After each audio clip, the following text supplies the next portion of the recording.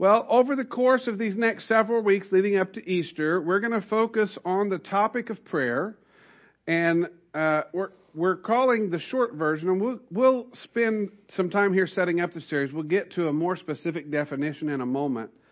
But we use this phrase, communication with our God. And I don't think it would be incorrect to say that prayer is communication with God, but we felt that it was important to emphasize the relational connection. That this is communication with our God. He is our God. He is our Savior. He is our friend. And communication, as you can tell from the logo there too, this is a two-way interaction. It's not just asking Him for things, although that's very valid. We do that. He tells us to come boldly before His throne and ask. And so that's part of it. But in communication, I don't just ask, I share, I listen, I commune. It's a two-way relational connection. And to slide into our focus for today, we're specifically going to look at communion with our God. Now, we are going to partake in the act of communion. I'm not necessarily teaching about that specifically, but the idea in prayer of communing with God. And we'll look at some different things over the course of the series. But I want to start here. If you're familiar with healing evangelist from earlier in the last century, Catherine Kuhlman, she was quoted in The Art of Prayer as saying, the greatest power that God has given to any individual is the power of prayer. The greatest power that God has given to any individual is the power of prayer. Another thing that she says in The Art of Prayer is that, and I'm not going to use this exactly, but there's something in it that I think is helpful for us. She talks about the idea that part of what happens with prayer is an act of mutual self-giving. An act of mutual self-giving. Meaning that as I come to God and as I lay my life down, as I pour out my requests, as I share my heart, as I ask for what I need, as I even in that context worship and praise Him, all of that, I am giving of myself to God in prayer. Well, God doesn't just sort of sit there with His arms crossed and say, that's good, that's what I told you to do. No, it's a mutual act so that as I give myself to God in prayer, He gives Himself back to me. He speaks. He acts. He encounters me. I often will feel things as I pray because it's an act of mutual self-giving. And that, again, points directly to that relational context. All right, let's get a little bit more technical as we move towards the definition that we're going to use throughout this series. Dictionary.com would, if you look this up, would define prayer this way. A devout petition to God. Now that's what we all do. You know, we ask God for things for ourselves and for others, and that's absolutely valid. But definition 2 says a spiritual communion with God, as in supplication, thanksgiving, adoration, or confession. And we're not going to dive into each of those things. But for today, we're going to focus on a spiritual communion with God. A spiritual communion with God. If you want, go ahead and turn to John chapter 17. Now, I'm going to put the first 5 verses up on the screen, and we're going to look at them.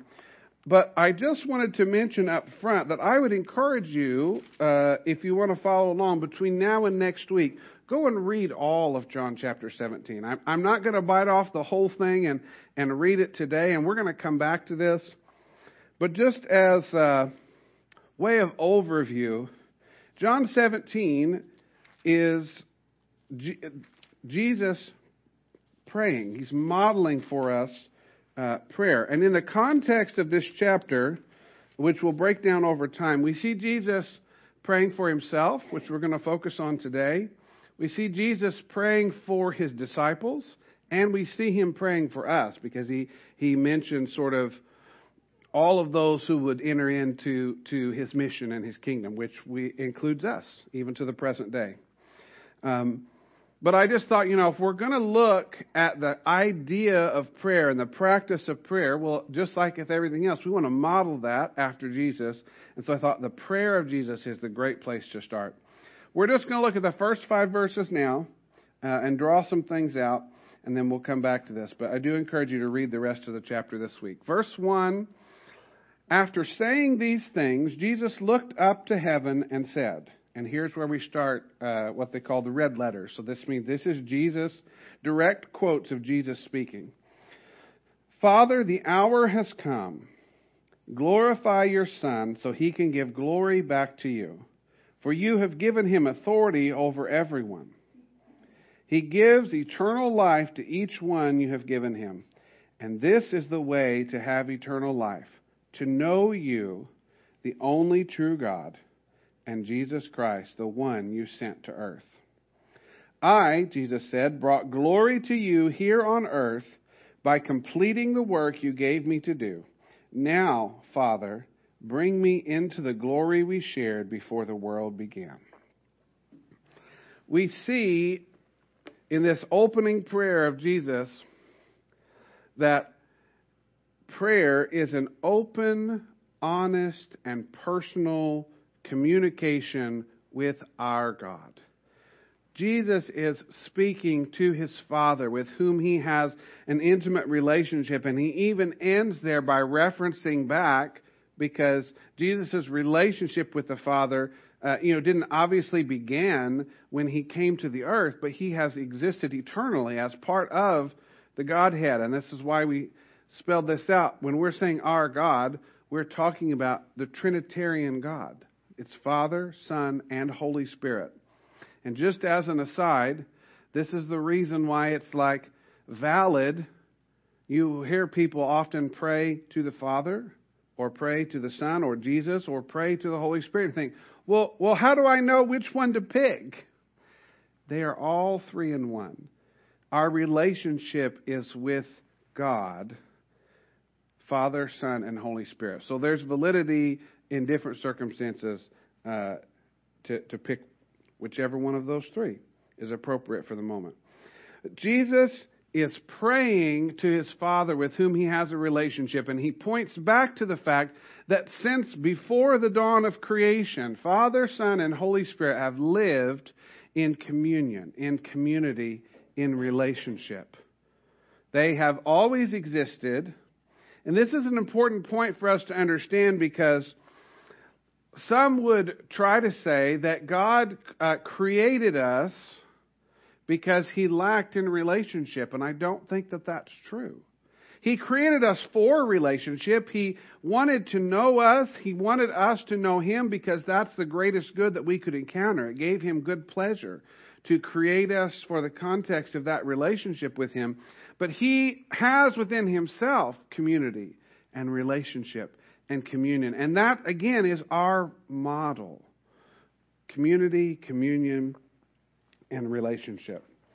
And so with this idea of prayer being an open, honest, and personal communication with our God, and as we see Jesus praying to his Father about the things that he mentions there, it also points, as we model after Jesus, and we'll look at some scriptures to back this up, we can have unity with God.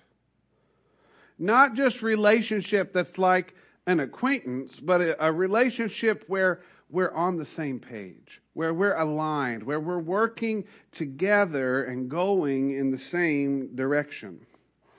Romans chapter 5, the first 2 verses we'll look at here from the Message translation. By entering through faith into what God has always wanted to do for us, set us right with him. So I'm just going to pause there.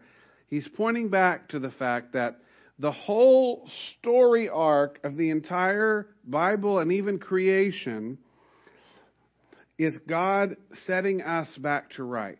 That we've talked about that before. It's not something that we can do for ourselves. It's God's work, but we participate in it. Okay, set us to right with him, make us fit for him, We have it all together with God because of our Master Jesus. And that's not all. We throw open our doors to God and discover at the same moment that He has already thrown open His door to us. There's that picture of that mutual self-giving. As I open myself up, as I'm vulnerable, as I pour out my life, as I'm honest and open with God, He does the same with me. He opens Himself up. He throws the doors open. He pours out who He is into me and into you. We find ourselves standing where we always hoped we might stand, out in the wide open spaces of God's grace and glory, standing tall and shouting our praise. You see, the picture that paints is not one of someone who is in a place they feel they don't belong. No, and it is what we long for, right? We long to not only be, but to feel right with God.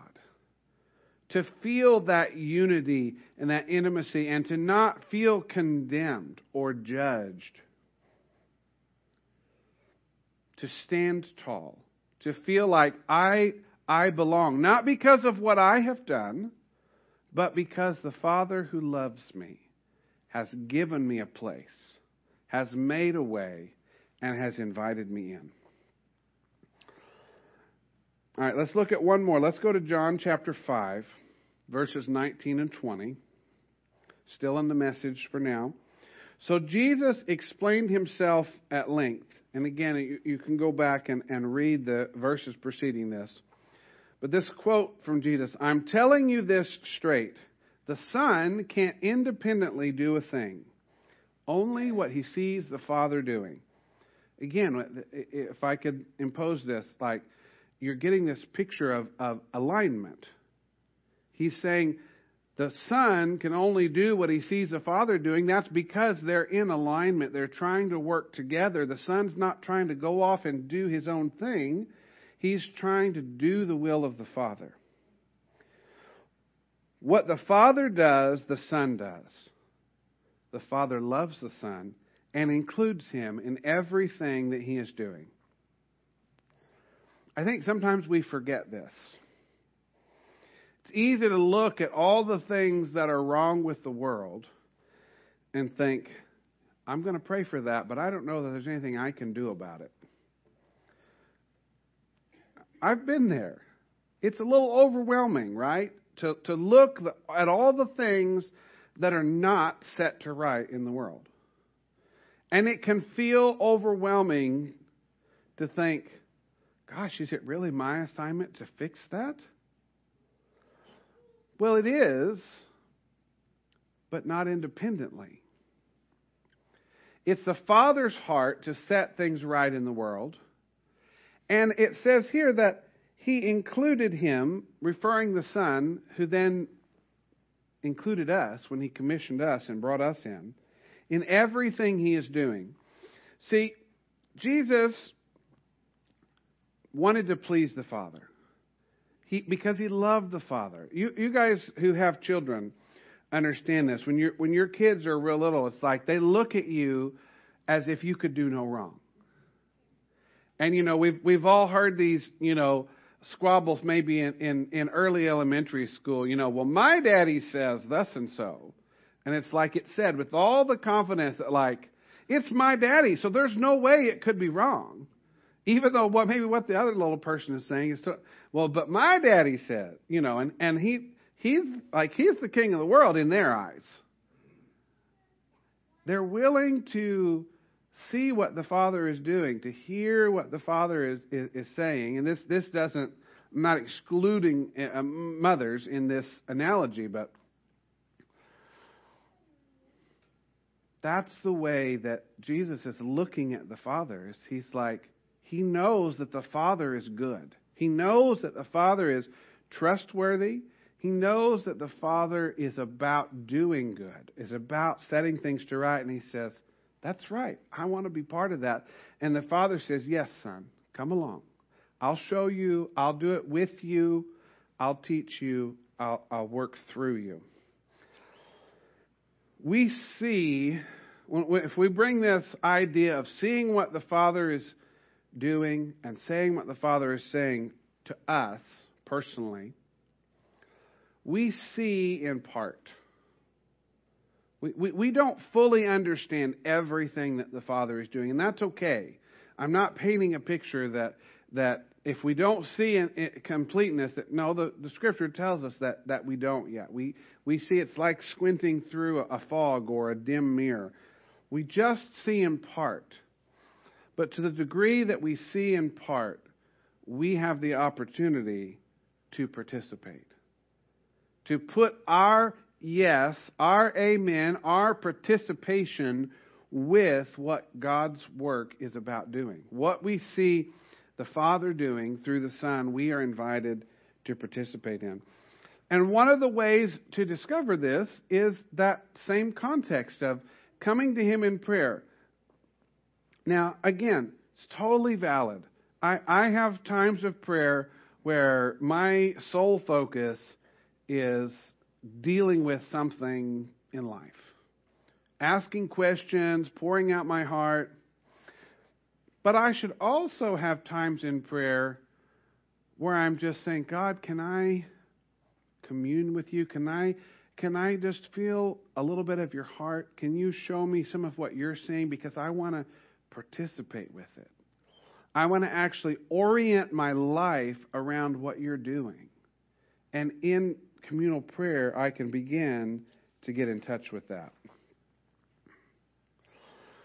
Now, you might wonder, why is it that God doesn't just, in His might and power and omniscience and omnipresence, just like take care of stuff? Why does He want us to participate? It's not because He needs our help to get it done. It's because He knows participating in His work puts us in touch with the greatest good that exists in the universe. It's the best thing for us. In the process of participating in His work, in the process of being vulnerable and open in relationship, we are actually entering into a process of transformation. In the process of doing His things, we become more like Him. One of the phrases that was thrown around often early in our movement of Vineyard churches, you would hear these phrases like, well, I feel like sometimes that the sermons are not deep enough. I want to get into the meat of the Word. And John would say the meat is in the street. And what he meant by that was the words that we read and the things that we experience become alive when we put them into practice. So when we go to the places where things are not set right, and I'm not saying that things are all set right here, they're not, but if we go to places where more things are not set right, where there are hungry people, where there are people that need clothes or job skills training, or mental health services. When we go to those places, when we go into the streets, metaphorically and physically, that's where the meat of the Word is, because what we read and what we believe comes alive. And the Holy Spirit empowers us to participate in bringing His good to the earth and setting things right for people and giving people who have no hope.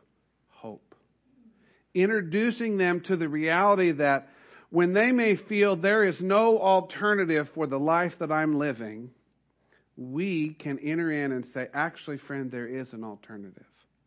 And it doesn't require you to clean yourself up or get your act together and come look like us.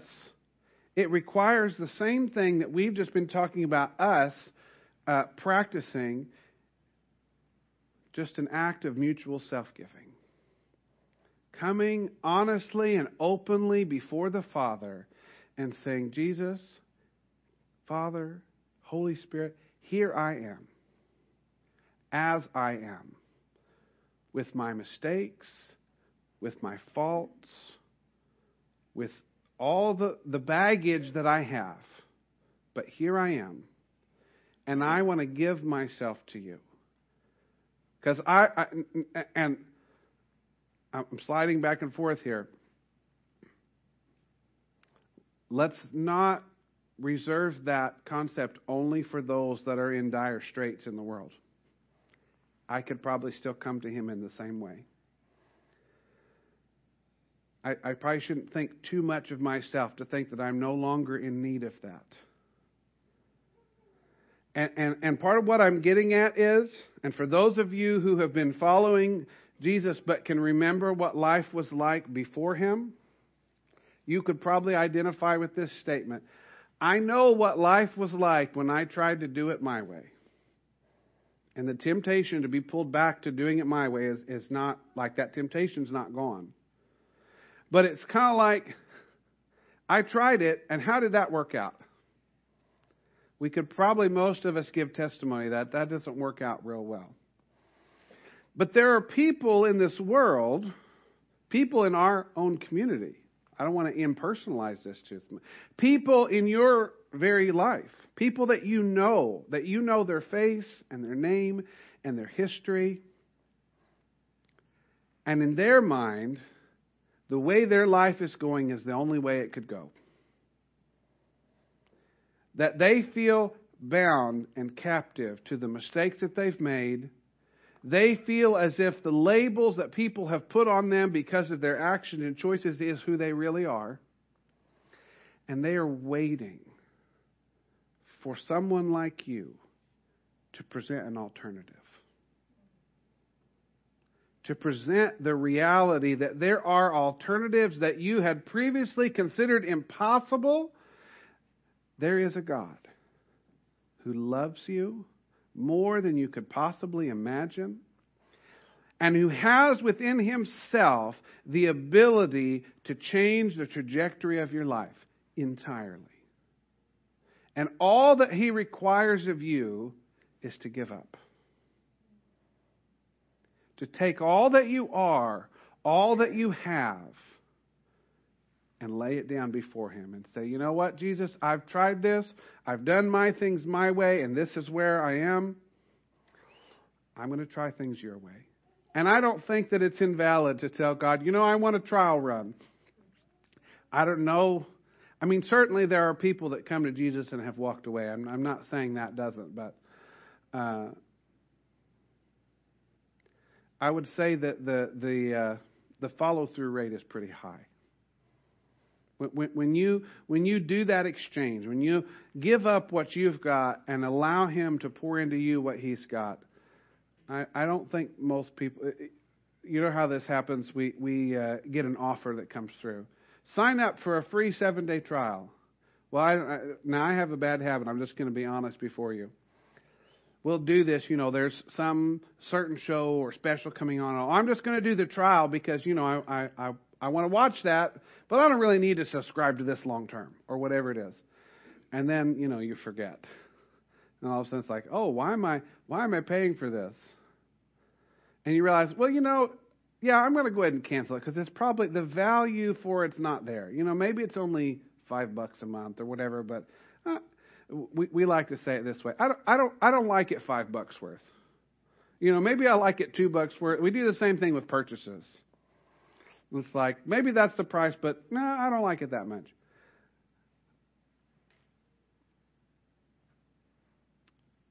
Trying out the Jesus way probably isn't going to result in, I don't think the value's there. If you really give it a go, and I know for the most part, I'm preaching to the choir here, right? We're here because we want to follow Jesus, but the encouragement is not only can you bring this to others, but if you take 2 steps off the path to the right, you're never more than 1 step from just turning back. God, I stepped over here for a minute and I recognize that's not who you made me to be. That's not who I am. That's not what I do.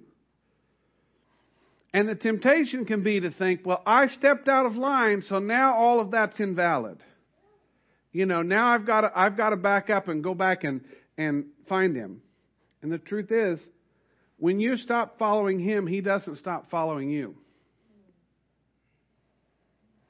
You are His child.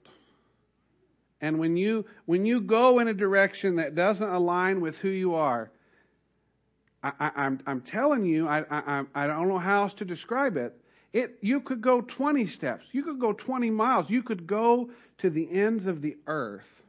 And the moment you realize and turn around to go back, He's right there. He never left you. He didn't forsake you.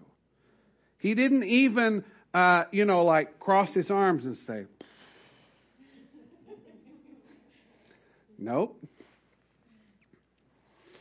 He said, I'm here. I'm here. And you're not disqualified from participating in the next thing that He's doing. One step. You come back, you're open, you're honest. And I would even go so far as to say, God can even use us in spite of things that are going on. This is a difficult concept to understand because, let's just use this example for a minute. And I'm not going to go too deep into it because it could get touchy and it could run away from us and more than we want to. There's a lot of celebrity culture in the American church. And we all know countless stories of the big name pastors that at some point it was revealed that they had fallen in some way, or that they had been living a double life, or something that's clearly wrong, something that's out of line suddenly gets revealed. And there are those who would say, well, because of that, all of the fruit is invalid. That person wasn't following God. And I want to be clear. In sin is not following God. And I'm not making excuses. I'm not condoning behavior. But God can work through broken vessels. And again, this is not sweeping sin under the rug. We are called to a higher standard. I just want to be clear about that. But God can still work through broken vessels. And lest we judge the pictures of those that have a great big platform where it seems like the fall is harder because of the picture we have, and in some cases the thing seems bigger. We need to be really careful not to judge someone else's sin as bigger than ours. God sees it all the same. God sees the one who sort of falls from grace, if you will, because they've been living a double life for 20 years and they've had all kinds of secrets and deception and abuse. The sin of that, He views the same as the little white lie that you told to your friend last night. That doesn't mean the consequences and results are the same. You might think nobody's harmed. But sin, as we've understood it through the context of Scripture, is anything that causes a break in that relationship, in that communion that I have with God. There's very much clearly a difference between right and wrong. But the essence of sin is that I'm stepping outside of the relationship. I'm going in a direction that He's not going. I'm doing something the Father's not doing. I'm saying something the Father's not saying. That is the essence of what it is. Bringing it back to why does God want us to participate? He cares for us. He wants to bless us. He wants to reward us. And He wants to give us the joy that He feels when His work is accomplished. Again, I would say, many of you have probably experienced this, but of the things that we could do with Jesus to participate in His work, when you invest in someone's life, when you are the carrier of the hope that Jesus has, and someone says yes to that. Someone allows God to change their trajectory and move their life in a different direction, and you've been able to be part of that, there is no greater joy. Because you recognize that it's entirely outside of your control. You know you better than I know you.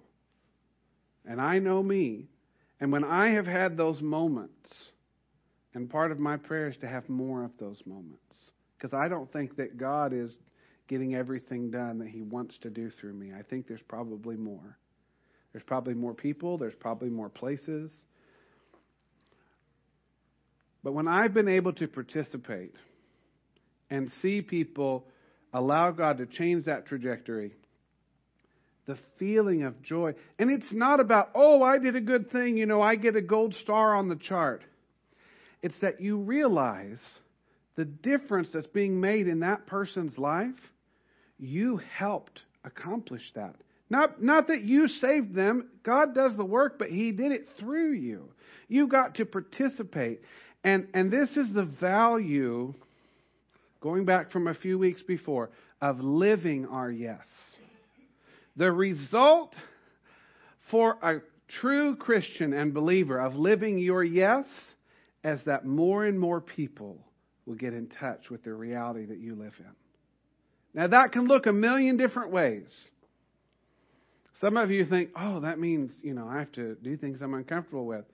God can use you a number of different ways, but the reality of a believer living their yes towards Jesus is that somehow, some way, probably a little unique to each of us, other people are going to encounter that reality and are going to have the opportunity to say yes to Jesus. And He cares that we have that experience. He cares for the lost ones, that we go find them, that we bring them the hope that they're missing. But we never forget that we weren't the ones that saved ourselves when we were in that boat either. All right, so God cares for us. 1 John 4, just a couple verses. This is how God showed His love for us. This is speaking to all of us. God sent His only Son into the world so that we might live through Him. We're not going to go back and pick up, but it's like in the Gospel of John, he says, it's not so I could condemn the world. He didn't send Jesus to say, here's all the things that are wrong. He actually, for the most part, doesn't mention them or call them out, but yet He goes about the business of setting them to right. So that we might live through Him. This is the kind of love we are talking about. Not that we once upon a time loved God. For those of you that have been following Jesus for a long time, this is not once upon a time I prayed a prayer and that was my journey. But that He loved us and sent His Son as a sacrifice to clear away our sins, the barriers to the relationship, and the damage that they'd done to our relationship with God. In other words, He brought a possibility that didn't exist. A previously unconsidered alternative was given. See, we tried to do it, if we go back to the Old Testament, we tried to do it under the law, and we could never get there. No one could ever keep all of the laws and get there through that covenant. And so Jesus said, I'm going to make another way. Because I care enough about getting my kids back in relationship with me that I'm going to clear the way. I'm going to make it what is impossible for them to do, I'm going to make possible again. All right, I'm going to wrap up here for today. Our legacy is serving this caring God. Our legacy is not the empires that we build. It's not even, as much as I don't want to say it, the generations that we leave behind. Now, we want them to continue to participate, but they in and of themselves are not our legacy. Our legacy is serving this caring God by continuing to participate in His kingdom work and by helping transfer that to the next generation so that they can carry on the legacy. But it's all about Jesus. It's all about the Father's work, what the Father is doing, what the Father is saying. And we do it because He did it for us first. We love because He first loved us. He cares about you. I can't articulate with words the depth of the reality of that. But I'm trusting Him in His Holy Spirit to speak to the depths of your heart and your spirit, the reality of what it means that He cares for you. It's not just that He cares about what happens to you or He wants you to have things a little bit easier. I think He actually warned us that in this life you will have some troubles. You will have some things. But guess what? I've overcome. I'm bigger.